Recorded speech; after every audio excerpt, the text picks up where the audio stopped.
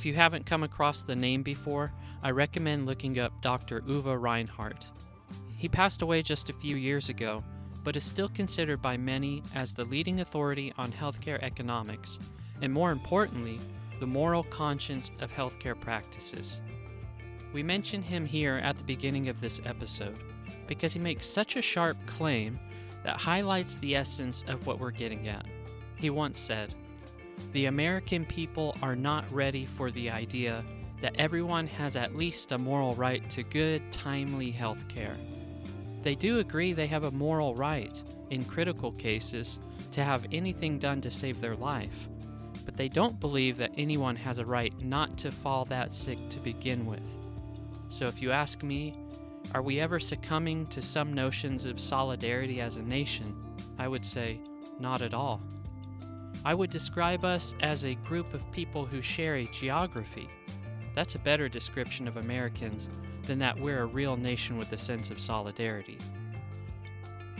This is our last episode before turning to proactive ways you can regain your health care, just as Dr. Reinhardt suggests in the quote I just gave. Let's take a look at the Affordable Care Act, also known as Obamacare.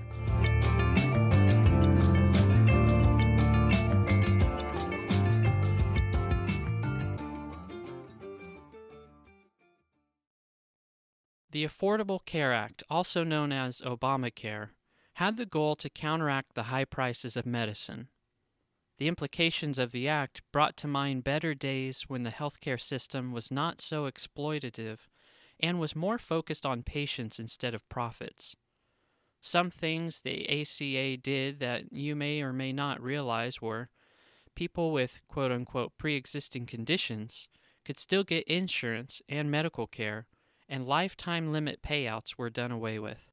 That meant that there was no longer a ceiling you could reach as a maximum amount of money insurance would cover for you in your lifetime. The book tells us that this was good news for those with chronic illnesses, since they would need a lifetime of coverage and help affording treatment. But it turns out that special coverages like these weren't enough. Ultimately, many groups would not budge if the Affordable Care Act meant they would lose money.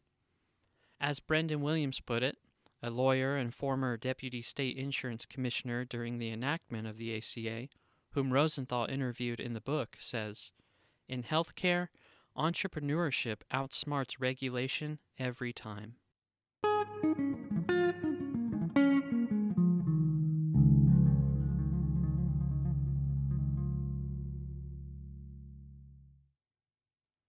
We can learn a lot about how insurance functions when we look at Medicare, too.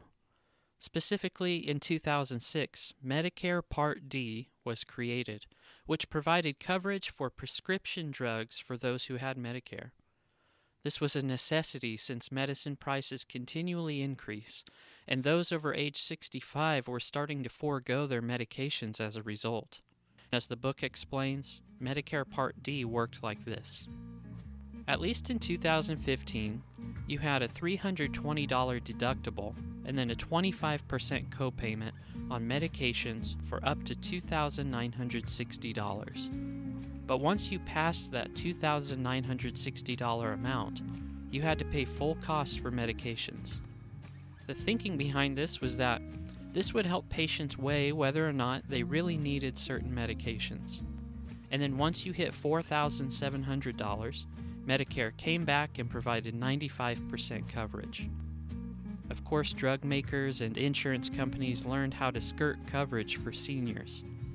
Once Medicare started covering medications and a bit of copayments, the price of drugs and copayments skyrocketed.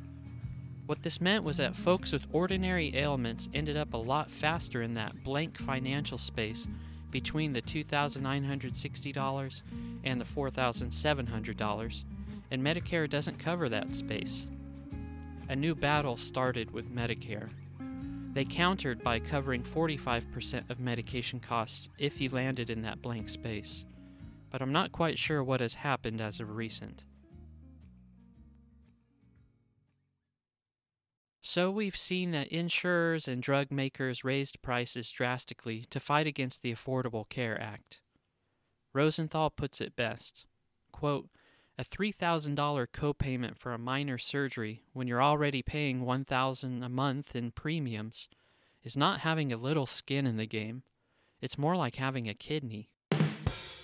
Not only is Rosenthal talking about insurance charging super high copay costs, but that the ACA offered insurance that had high deductibles.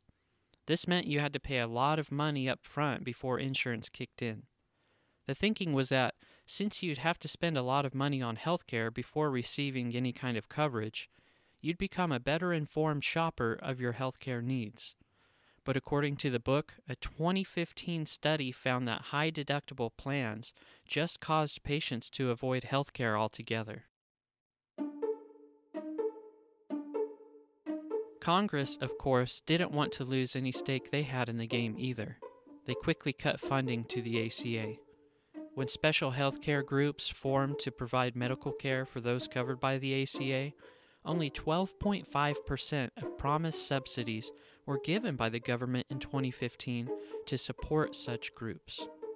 Without any funding, most of those groups shut down within a year. And lastly, hospitals had their own unique ways of eroding the ACA with language games. For example, when the ACA announced that preventive screenings would not cost anything, hospitals found ways of running normal tests on you. But if you needed something like blood work, that might cost extra. Or take colonoscopies, for example. Rosenthal says that 50% of all colonoscopies involve removing a polyp. Yet, doctors declare the removal of a single polyp to no longer be a free preventive screening. And she states that free screening colonoscopies have generated more consumer complaints than any other ACA provision, because people thought it wasn't going to cost them anything.